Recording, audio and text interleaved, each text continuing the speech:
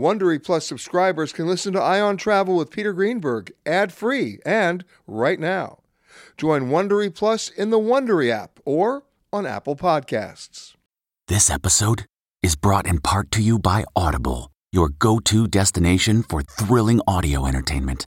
Whether you're looking for a hair-raising experience to enjoy while you're on the move or eager to dive into sinister and shocking tales, Audible has an exclusive collection of thrillers from best-selling authors that will keep you on the edge of your seat.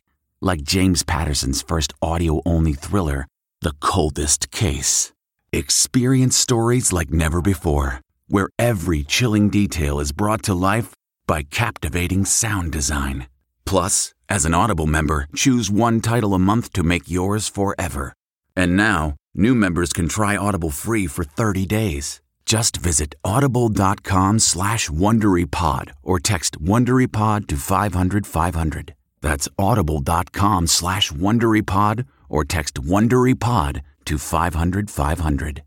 This spring, if you'd rather spend time enjoying your lawn instead of trying to keep it alive, there's good news. TruGreen is the easiest and most affordable way to get a beautiful lawn. All you have to do is water and mow, and they'll do the rest. Weed control, fertilization, aeration, and even some things you might not even think of. They'll do all of it, while you can do literally anything else. With TruGreen, you can have your lawn looking as good as a putting green. That's not hyperbole. TruGreen is the official lawn care treatment provider of the PGA Tour. TruGreen offers a satisfaction guarantee, and they have a verified best price promise, which guarantees you the lowest price with no compromise on quality. You do you. Let TruGreen do your lawn care. Visit TruGreen.com to get the best lawn at the best price with the best people guaranteed. Hi, everybody. Peter Greenberg here with another Ion Travel podcast. I'm sending all best holiday wishes your way, with the most obvious wish of all, that 2020 can't end fast enough. Towards that end, my year-end conversations on the state of travel and the state of your travels with Gary Leff, who writes the amazing View from the Wing column. Then with airline analyst Henry Hardevelt, and with Madhu Unnakrishnan, who edits Airline Weekly for the folks at Skift. First up, Gary Leff. So much to talk about as we end the year and survive Christmas. So, by the way, Merry Christmas plus one to all of you out there. And Merry Christmas plus one to my next guest, who writes the most incredible column called viewfromthewing.com. He's basically a regular on the show because every time I open up his column, it's like wacky, crazy, but true stuff. And also really helpful stuff to help you navigate what is not only uncharted waters these days, but uncharted everything. Gary Leff in Austin, Texas. Welcome. Thank you, Peter. Excited for the end of 2020 and a brand new 2021 coming up. Yes, 2020 cannot end fast enough for me, and all I can say is being down in Punta Mita, Mexico is not a bad way to do it. But first and foremost, let's catch up on what we think is going to happen in 2021. I've seen airfares over the last 2 weeks. I mentioned this on the show last week. I got to mention it again. I saw an airfare Miami to L.A. on a 777 on American Airlines, one way, $32. I saw an airfare from Fort Lauderdale to LaGuardia, one way for $18. That was on Spirit. I saw an airfare in Mexico. I'm in Mexico now. I saw an airfare from Mexico City to Guadalajara. I'm going to let you guess. Go ahead. What do you think? Oh, gosh. No, I mean, I know what U.S. airfares are like, but ex-Mexico City, I'm not sure I could tell you. I'm sure it's cheap. Okay, whatever you're going to guess, I guarantee you it'll be too high. Try. Just try. $29. As I warned you, you're too high. $4.18. $4.18 on Volaris. I am not making that up. So we're seeing what? In the law of supply and demand, a whole lot of supply that's entering the new year, aren't we?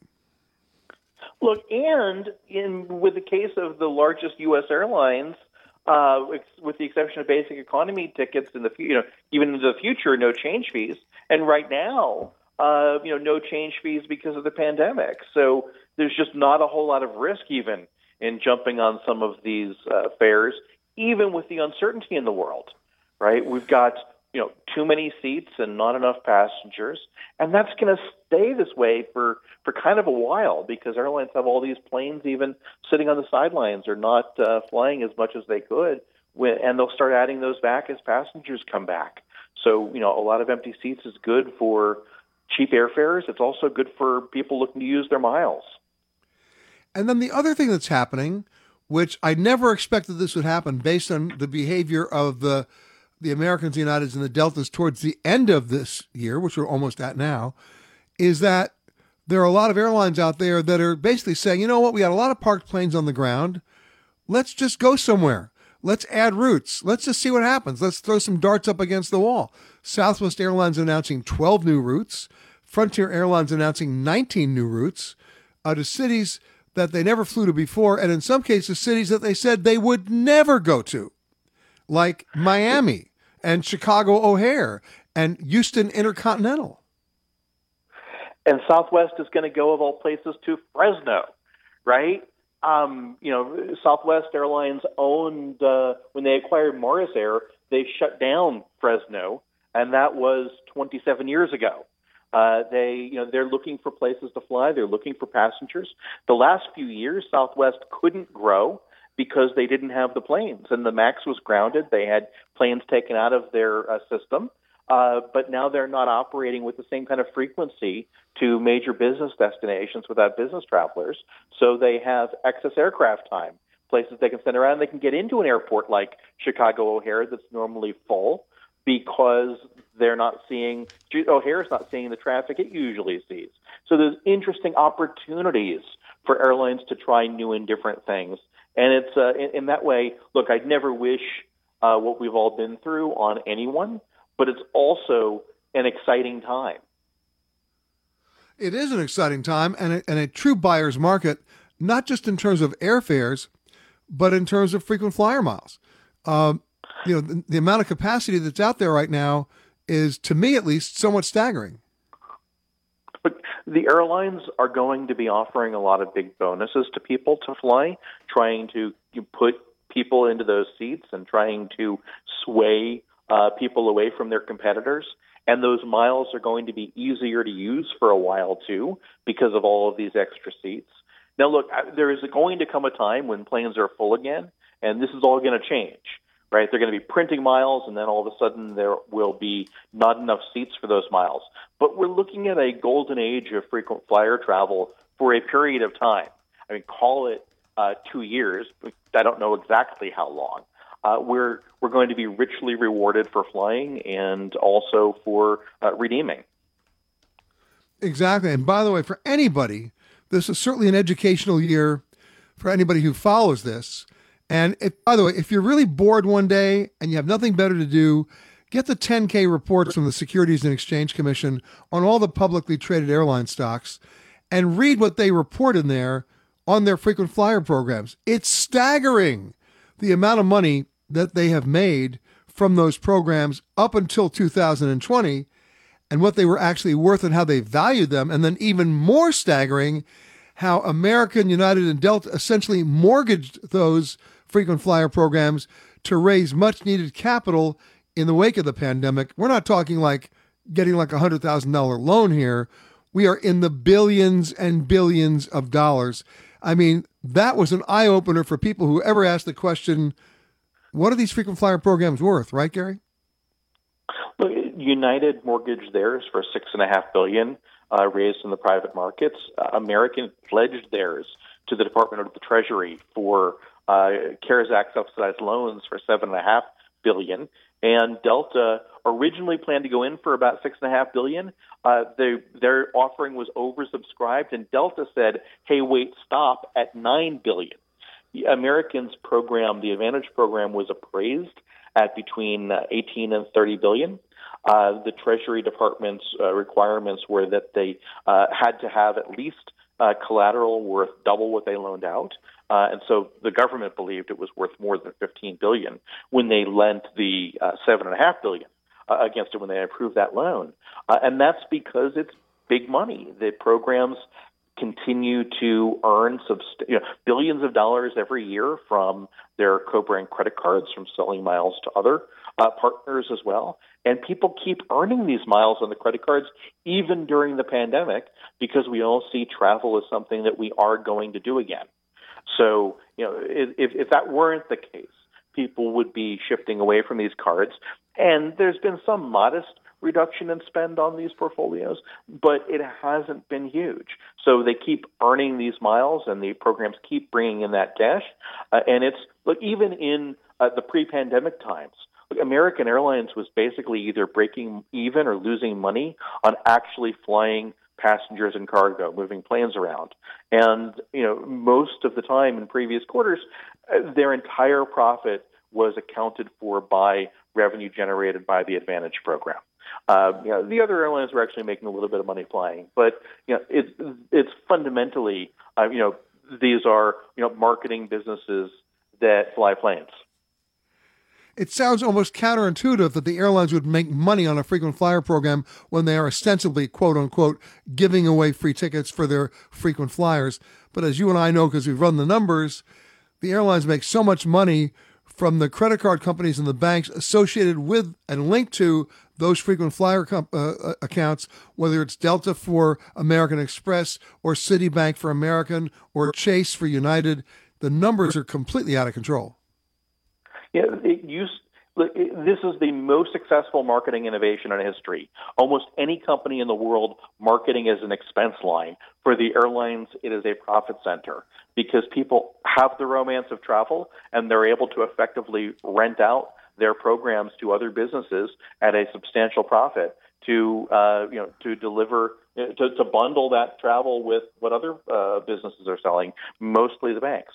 And, it's really remarkable, but it also is, quite thrilling. It is a lucrative thing for the airlines because it's also good for customers. It used to be the case you'd see commentators saying, gosh, if airlines had known what was going to happen with these programs and that everyone was going to match them, if they had the opportunity, they would never have started them in the first place.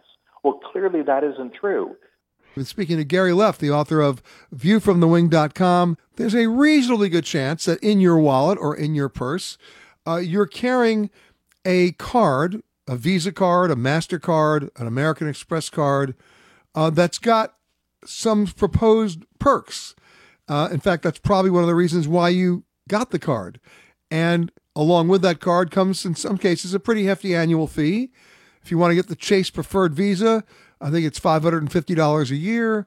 American Express is more, et cetera, et cetera. And what comes along with those cards in normal times can be access to airline lounges, can be rebates on baggage charges, can be all sorts of great money-back deals or credits that if you play the cards right, and Gary's one of those guys who does, it's well worth the investment. Well, we're living in dysfunctional times now in which we're not flying as much, which means we're not using lounges as much.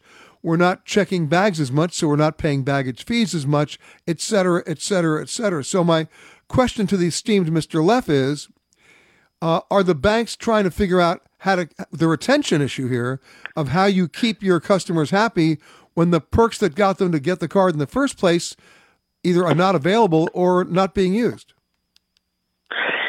Several of the banks have been pretty aggressive in offering the kind of perks that are relevant to people when they aren't traveling.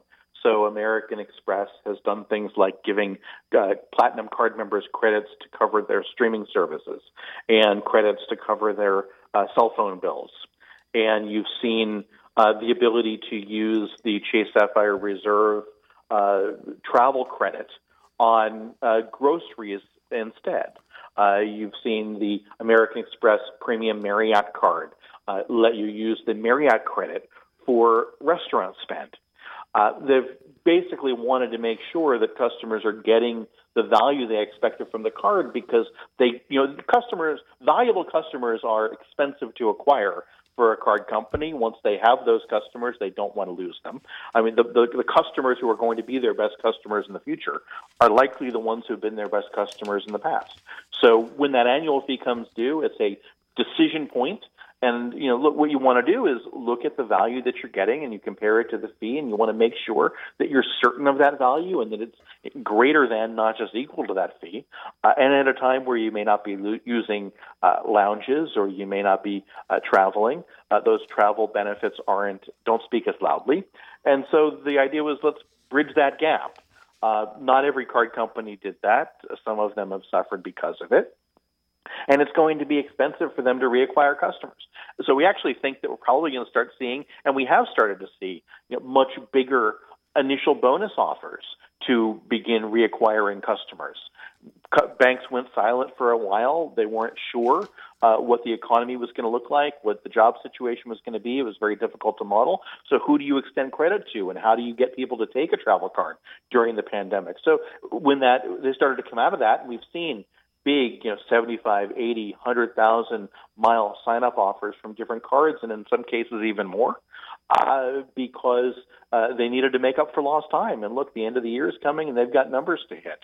They've got to report to Wall Street on what these portfolios look like. Speaking of numbers to hit, I'm hearing stories that people are calling their card companies and negotiating a much lower annual fee to retain them. It depends on the card issuer, the approach they take. And some are only going to look and see whether a card member was a good customer worth keeping or not. Others are going to be more generous, and it may be that there's an offer to get a statement credit equal to the fee based on using the card for spend, or it may be incentivizing with miles to keep the card and spend on the card. But look, if you're on the fence and you're really not sure whether a card makes sense, have a conversation with your bank issuer, because they may have an offer to keep you. You know what? The famous rule, if you don't ask, you don't get. Exactly. Well, it's interesting because we're at a sort of threshold moment here with mileage, with cards, with vaccines, with therapeutics, with rapid response, widespread testing. It's all sort of converging. And so my guess, and tell me what you think, Gary, is that this conversation we're having now may be completely moot by the end of February as travel comes, at least leisure travel, comes roaring back. I don't know what the date is. I do think I'm more optimistic than many. Look, this is a very, very difficult time right now with a lot of folks who have been getting sick.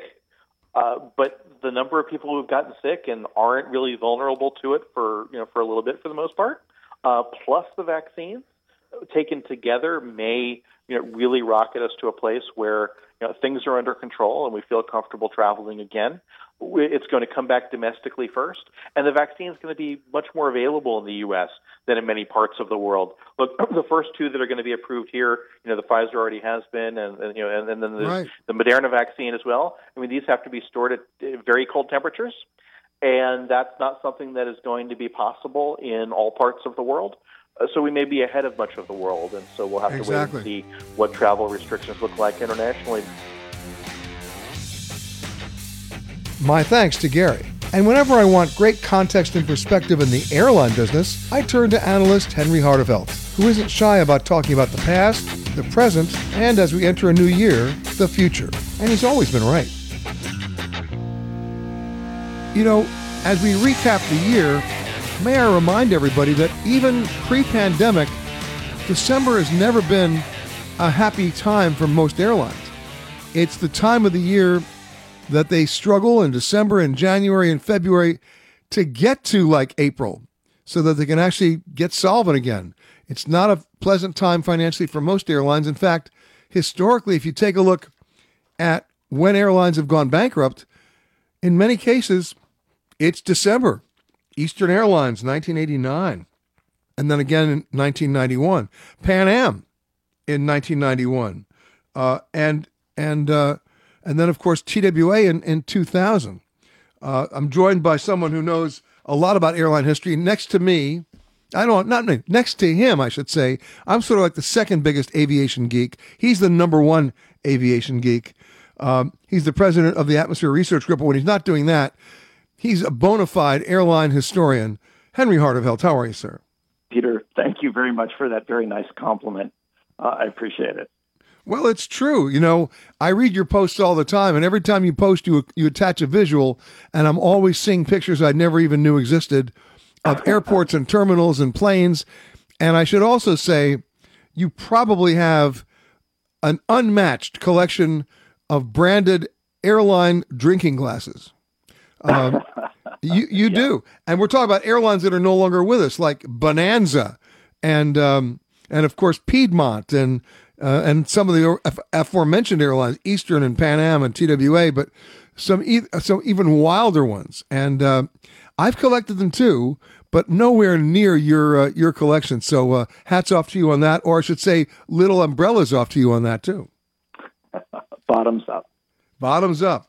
So let's talk historically about this time of the year. It's when Pan Am ran out of cash and Delta wouldn't really come to the rescue. Eastern went belly up. TWA, once a great airline, also said goodbye. What is it about December? Well, first, I worked early in my career at TWA, and so when that one shut down, that really hurt. December is a really tough month for airlines. Not a lot of cash comes across the threshold in December. Business travel, back when these airlines shut down, business travel would generally wind down by Thanksgiving, and that left them with the Thanksgiving weekend, which is mostly leisure travel, and then not a lot of business coming until January or February when the business travelers began to return.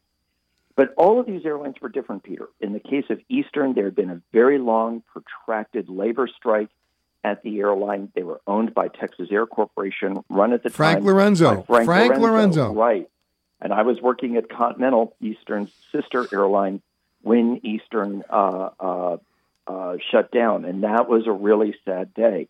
But that was a function of Texas Air and Eastern essentially at war with the labor, and the money ran out, and so Eastern shut down. Pan Am, as you noted, shut down December 4th, 1991, and that was due to the fact that Pan Am had exhausted its cash for the most part, and they had thought they had a deal with Delta to rescue the airline. Pan Am was essentially going to run flights just to South America, and Delta was going to take over the rest of the airline. Delta decided not to go through with that agreement, and that left Pan Am high and dry. TWA's shutdown, which occurred December 1st, 2001, was planned. TWA went into a prepackaged bankruptcy in 2000. It was acquired, or its assets, I should say, were acquired by American Airlines. So the TWA date was chosen intentionally. In some cases, Peter, I would say that perhaps the airline's finance teams were saying to them, let's file in December because it makes it easier to end it this calendar year versus trying to make it into another year. But, these airlines have teams of lawyers and accountants advising them in these situations. I have a funny... it is a dark month. It's a dark month, and it's a dark month for airlines. And, it's a shame that we lost three of America's pioneering airlines all in December. Yeah, and an interesting Eastern Airlines story, because they first filed for bankruptcy in 1989, and they kind of limped along. They sold their popular Northeast shuttle to who? Donald Trump. I was there. Donald Trump. I was the marketing director there, Peter. You forget that. And then Eastern sort of limped along until it finally stopped flying in 1991. But I have a great story for you that I don't think you know. When an airline shuts down, there's an old Ernest Hemingway story about a guy comes to him and says, Ernest, I have terrible news. I lost all my money.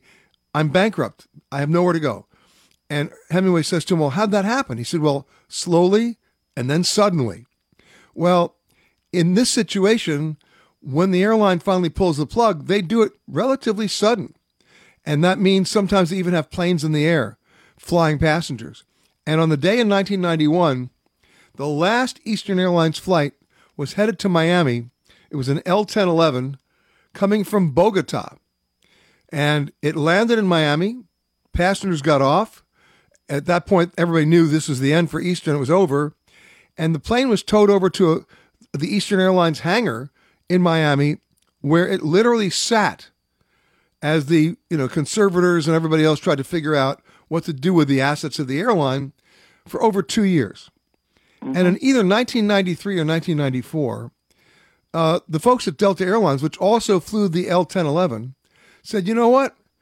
We think we can get this plane that's in this hangar in Miami that hasn't flown in 3 or 4 years. We can buy it dirt cheap, get a volunteer crew to fly it to Atlanta where we have our maintenance base, strip it, do all the maintenance work, paint it in Delta colors, and get it up and flying at very little cost. So they went to the guy who was managing the bankruptcy. They bought it. They sent a volunteer crew down there. All they did was they put enough fuel in it to get it to Atlanta. They started up the engines, and they smoked like you couldn't believe. They kicked the tires and realized they had to replace the tires. They changed the hydraulic fluids for the brakes and the flaps and the ailerons. And then, just with the crew on board, no weight, no cargo, no nothing, this volunteer crew got this thing in the air and flew it to Atlanta. Here comes the funny part. They get to Atlanta. They taxi it into a hangar. Remember, this is a plane that had flown from Bogota, Colombia to Miami in 1991. It's now like 1994 and 1995. Plane has not seen daylight in 4 years. They taxi it into a hangar in Atlanta. The Delta Airlines maintenance guys come in. They start taking off panels, and they get hit with bale after bale after bale of cocaine. I remember hearing about this. And can you imagine the cocaine smuggler thinking he's just hit the home run? He's got everything coming in, and the airline fails. and the plane gets towed to a hangar. It sits there for 4 years, and then 4 years later, some Delta maintenance guy unscrews a panel, and every cocaine oh my God. And the end of the story is that Delta literally for very little money got this plane up and running, and it was in profit in the first 30 days. They paid for the plane in 30 days. But that's your Eastern Airlines story. Yeah. Well, look, when Braniff International went bankrupt in 1982, I think American was one of several airlines that acquired some of Braniff's 727s, and even crosstown rival Southwest, I think, operated one for a short time. So now, the biggest irony, though, the biggest irony is that when Eastern failed in 91, it ended a 62-year reign for that airline. And the day they failed, they were burning through. They were bleeding $2.5 million a day in cash. Now let's catch up till today. American, United, and Delta, in the wake of COVID-19, their cash burn every day, each airline, is between 18 and 20 million a day. Crazy, right? We're talking to Henry Hartevelt from Atmosphere Group. Henry, we're in a new year, and the best thing we can say about it is it's not 2020. And I like to think things are going to start to turn around slowly. One story that sort of died away a little bit last year because of COVID-19, but it's now very much back in the news, is of course the 737 MAX, which late in 2020 was certified as airworthy by the FAA. Other foreign regulatory agencies are probably going to follow suit. We've seen one plane go in the air in Brazil. We're about to see another one in 3 days. I'll be on it. It'll be the first U.S. airline to fly the 737 MAX after the grounding, and that'll be an American Airlines flight from LaGuardia to Miami. But when we're talking about the 737 MAX, we're still talking about a huge amount of reputational damage. Yes, we are, Peter. Look, the two accidents that killed 346 people are bad enough, but the 737 MAX was grounded for 20 months. We did research on this in 2019. And at the time we did the research in May of 2019, we found that only 14% of the 2,000 U.S. airline passengers we surveyed said they would fly the MAX when it returned to the skies within 6 months of its return to service. Just about 20% said that they would fly it within a year. The best thing for the MAX, frankly, is the fact that not only has it been grounded for so long, and that so much work has been done to fix all the problems, but that they had a 9-month or so cover, if you will, from COVID, that COVID kept people from traveling. And so by the time people are ready to return to the skies later in 2021, I believe the 737 MAX will have proven itself as reliable and safe. And frankly, by then, it may be viewed as just another airplane by a lot of passengers. So I think a lot of the concern that we are discussing now may go away by the middle of this year. You know, you may be right. Now, I'm getting on the plane for another reason, not because I want to be first on my block. I'm actually going on it to report on the situation, but because I have to think that under the close scrutiny of Congress, the press, a number of very significant legal cases, many of which are still proceeding, Boeing had no choice but to fix this plane, to fix the software, the flight management system, to properly train pilots, not with iPads, but in real simulators, and not in terms of just how to operate the flight management system, but to how to override it. And I take my cue from the pilots. If the pilots tell me they're going to fly the plane, then count me in. I'm going to be on the plane. And that's what the pilots are telling me now. They're telling me they're going to fly the plane, so I'll be on it. However, having said that, the story's not over. The story that's going to rear its ugly head for at least 2 to 3 years to come, because a lot of those civil cases are still proceeding, may be some criminal cases about the behavior of some officials at Boeing, perhaps even some officials at the FAA, in terms of a questionable relationship that the regulator had with the very company it was supposed to regulate. Not just with the Boeing 737, but dating back 40 years to even the DC-10, and how the FAA sees its role in enacting and enforcing aviation safety. That's a very valid point, Peter. Now, I'm not a lawyer. I'm not going to talk about legal things. But the point that you make about the role and relationship that the FAA has had in the past with aircraft manufacturers is certainly something that has to be examined. And it will be very interesting to see what and how the Biden administration will choose to act in terms of funding the FAA. Will they allow the FAA to hire more inspectors so that the FAA can have the independence it really deserves and needs to have, so that it is less reliant on the manufacturers to do some of the work that the FAA should objectively be doing itself? Yep, you're right. You know, it's interesting. If I told you I built a chair, Henry, please do not sit in that chair because it'll collapse.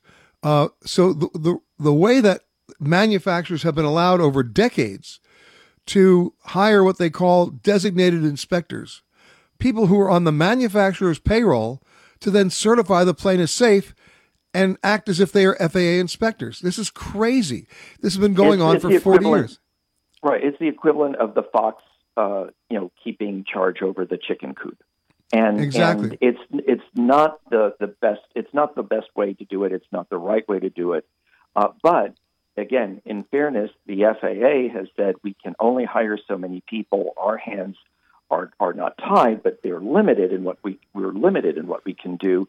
So they've had to rely on the aircraft manufacturers.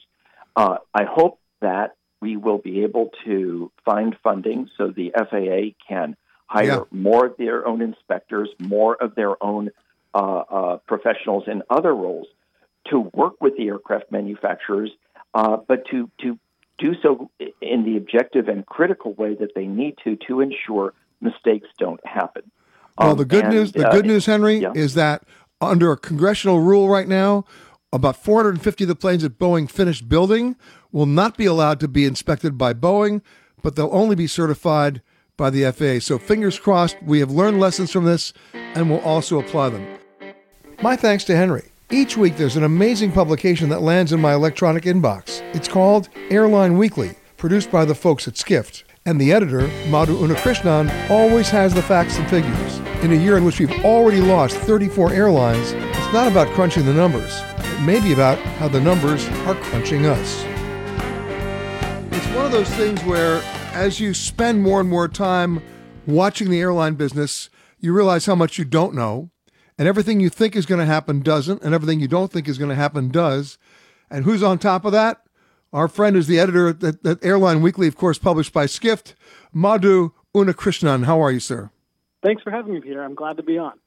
Yeah, if I was just totaling up the numbers, it's been one depressing year, right? We've had at least 34 airlines that have been liquidated. We have many more that are hanging in the balance, and you track this every day. You still have hundreds and hundreds of planes parked. Some might even call them retired, and yet at the same time, there are other airlines out there that are looking at this as an opportunity. And it never ceases to amaze me that as one airline says, okay, we're no longer serving London, or we're dropping Springfield, Illinois, or we're no longer going to fly to Hartford, Connecticut, or to New Haven, Connecticut, all of a sudden someone shows up and says, I'll do it. So I guess the first question I'm going to ask you is, as bleak as losing 34 airlines sounds, how bleak really is it? It's bleak. I'm not going to lie. Let's just back up for a second. When you think of the way airlines started this year, 2020, they were on track to make record-setting profit all over the world. I mean, airlines were sitting really pretty. And then the pandemic happened. And then we've seen nothing like this, nothing as catastrophic in the entire century of commercial aviation. And, it's great. There's signs of hope, right? There's a vaccine. There are vaccines that are being deployed around the world, 2 in the U.S. soon, several others in other parts of the world. And that offers some hope, but until enough people are vaccinated for travelers to feel comfortable getting on an airline again, we're talking 8 to 10 months, it's going to remain bleak. So, I see the press releases you do, see a lot of hope on the part of airlines, but I can't help thinking that's misplaced. Oh no, you're not going to recoup all that. You can't recoup the revenue, and in many cases, you're not going to recoup the market. But what I find really interesting is take a look at Southwest Airlines. Here's an airline that in a given year, and this goes over a number of years, in a given year they might, emphasis on the word might, add one new route. A pretty big deal for them, right? They're a big airline. They've got over 750 planes, if not more, all flying the same type of planes, right? They're all Boeing 737, different models, of course. And here you have American, United, and Delta essentially saying, we're going to dump a lot of routes. And all of a sudden, in 1-2 week span, Southwest Airlines announces 12 new routes. It's like, where'd that come from? Right? And we're talking places like Palm Springs and Santa Barbara, and then going into hubs that they said they'd never fly into, like Miami, and Chicago O'Hare. Oh my God! Well, what's happening? It's really interesting, and it's not just Southwest. I mean, you look at JetBlue, you look at Frontier, you could even United, adding routes, for example, from non-hub cities like Boston to Florida, and the through line through all of these new route announcements is leisure travel. Business travel, I mean, all airlines have acknowledged business travel is more or less gone. Companies are just not sending their road warriors back out on the road. There's a little bit of traction with small and medium-sized businesses, but where the real action is and where they see growth coming in the next 6, 9, 12 months is with leisure travelers. People going to visit their families, people going to take that vacation, escape the snow of Minnesota and go down to Florida. And that's what you're seeing Southwest and other airlines doing. It's not so much that adding a whole bunch of routes, they're taking them away from some more business-heavy markets and putting them in what they call the snow and the ski and beach destinations, the sun and ski destinations. So and by the way, really informing things here. And it's not just Southwest. You mentioned Frontier. The last count I had, I may be down by a few, but the last count I had was Frontier announcing 19 new routes. Like, wow, that never happens. Right. Yeah, they're all chasing that leisure traveler. They're all chasing the same people, and they're flying them to where they want to go, which is they want to go skiing now or they want to go to the beach. Now, having said that, I did a little fare search the other day, and Madhu, I'm not making this up. I priced an American Airlines flight on a 777 from Miami to Los Angeles. You want to tell me what the fare was? Oh, you put me on the spot there, Peter, but let's guess something the same, like $89. You know what? You're not going to the Showcase Showdown. You're over. It was $32. Wow. It was $32. But wait, it gets better. How about Fort Lauderdale to LaGuardia? I'm going to go with $29. You're still over. It was $18 on Spirit. I mean, and I'll give you one more. This is the killer. And by the way, I encourage anybody to go online and look it up. I can't make this up. In Mexico, from Mexico City to Guadalajara. Take a wild guess. All right. You've got me. I'm going to say $7. You know what? You just struck out. You're still over. It was $4.18 on Volaris. Wow. Now, I did fail math in high school. I know, I admit this, but I can do some basic addition and subtraction. How does anybody operate a flight at $18 from Fort Lauderdale to LaGuardia? They don't. I mean, they're not making money. That's just the bottom line. They're not making money. They have to keep those planes here. They have to. They're flying. They're flying them. They have to keep the planes where they need to be for the next flight. Or I'll give you a suggestion. They're flying the planes because they're now making more money on cargo. That's true for some airlines. I mean, especially the partner carriers like Delta, American, United. They are making a lot of money on it. Amazing. I mean, to me, right now, at a very tough time for us where we have all the spiking cases, we're in lockdowns or near lockdowns in California and New York, and so many other locations. We're looking at airfares that normally would stimulate traffic. People would say, I got to go, right? The cab ride to the airport's more expensive, and yet they're not. However, in Mexico, which is doing great, by the way, it's open for American travelers, and the airfares to Mexico from the U.S. are going up. The airfares within Mexico are matching the bus fares in Mexico. It's just amazing. And the real question that I've got that I don't know if either of us has the answer for is, will those fares stay that depressed through the first quarter? My guess is they will. They will? Did you say they will or they won't? My guess is they will. I agree with you. I think they will. I think, you're already looking at the first quarter. Airlines are sort of revising downward their forecast for demand. I think you're right. I think you'll see fares continue to stay really, really low. So it's a buyer's market. What was that? Just I got a little anecdote for you that I speak for the crowd.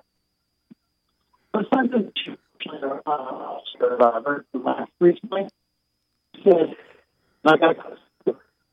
well, look, the real bottom line here is, it's not just the law of supply and demand. It's fear. It's the economy. Yeah. It's people's ability to spend any kind of money on what might be, discretionary travel. Business travel, as you and I both know, is essentially dead on arrival for the next year. Meetings and conventions probably for the next 18 months to 2 years, because that's how they book them. But the real leader is going to be, for the foreseeable future, leisure travel. And so if people are going to stay home this Christmas, which many of us should because of the situation, and we want to travel responsibly in the next year, now's the time to roll the dice, especially when airlines have gotten rid of their ticket change fees, and book away at low prices or redeem your frequent flyer miles. Either way, it's a win-win situation if you are operating on the same hope that I am, not just for vaccines, but also for widespread reliable testing that will bring back a lot of confidence. My thanks to Madhu, to Henry Hartevelt, and to Gary Leff. And my thanks to you for listening to this Eye on Travel podcast. And for more interviews with the world's leaders in travel, as well as answers to your travel questions, rate or review this podcast wherever you happen to listen to podcasts. And for all the breaking travel news, and there's a lot of it, just log on to petergreenberg.com. If you like Eye on Travel with Peter Greenberg, you can listen early and ad-free right now by joining Wondery Plus in the Wondery app or on Apple Podcasts. Prime members can listen ad-free on Amazon Music. Before you go, tell us about yourself by filling out a short survey at Wondery.com/survey. Are you ready for an all-new season of Survivor? You better be, because Survivor 46 is here, and it's 90 minutes of twists and turns you don't want to miss. Better yet, after each episode, there's a brand new episode of On Fire, the only official Survivor podcast. Each week, we go behind the scenes of the episode's biggest moments, taking you into the how and the why things happened. And this season, we're very lucky to be joined by an expert, the winner of Survivor 45, Dee Valladares. What is up? I'm thrilled to be joining this team and to be giving you my take on how and the why players made the moves they did, what it takes to outwit, outplay, and outlast, and to ask Jeff some questions because even after 26 days out there, there is still a lot for me to uncover. Bring it, Dee. Listen to On Fire, the official Survivor podcast, wherever you get your podcast.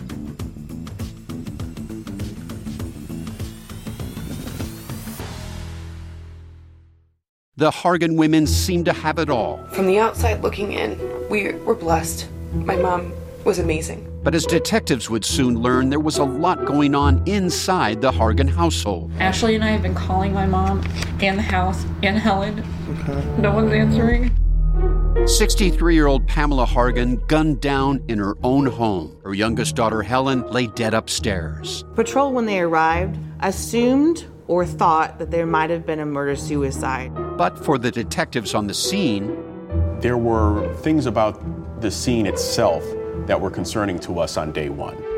Who would want to kill their mother and their little sister? There is no boogeyman here. It is exactly who we think it is. I'm Peter Van Sant from 48 Hours. This is Blood is Thicker, the Hargan family killings. Listen to Blood is Thicker, the Hargan family killings, starting May 8th, wherever you get your podcasts.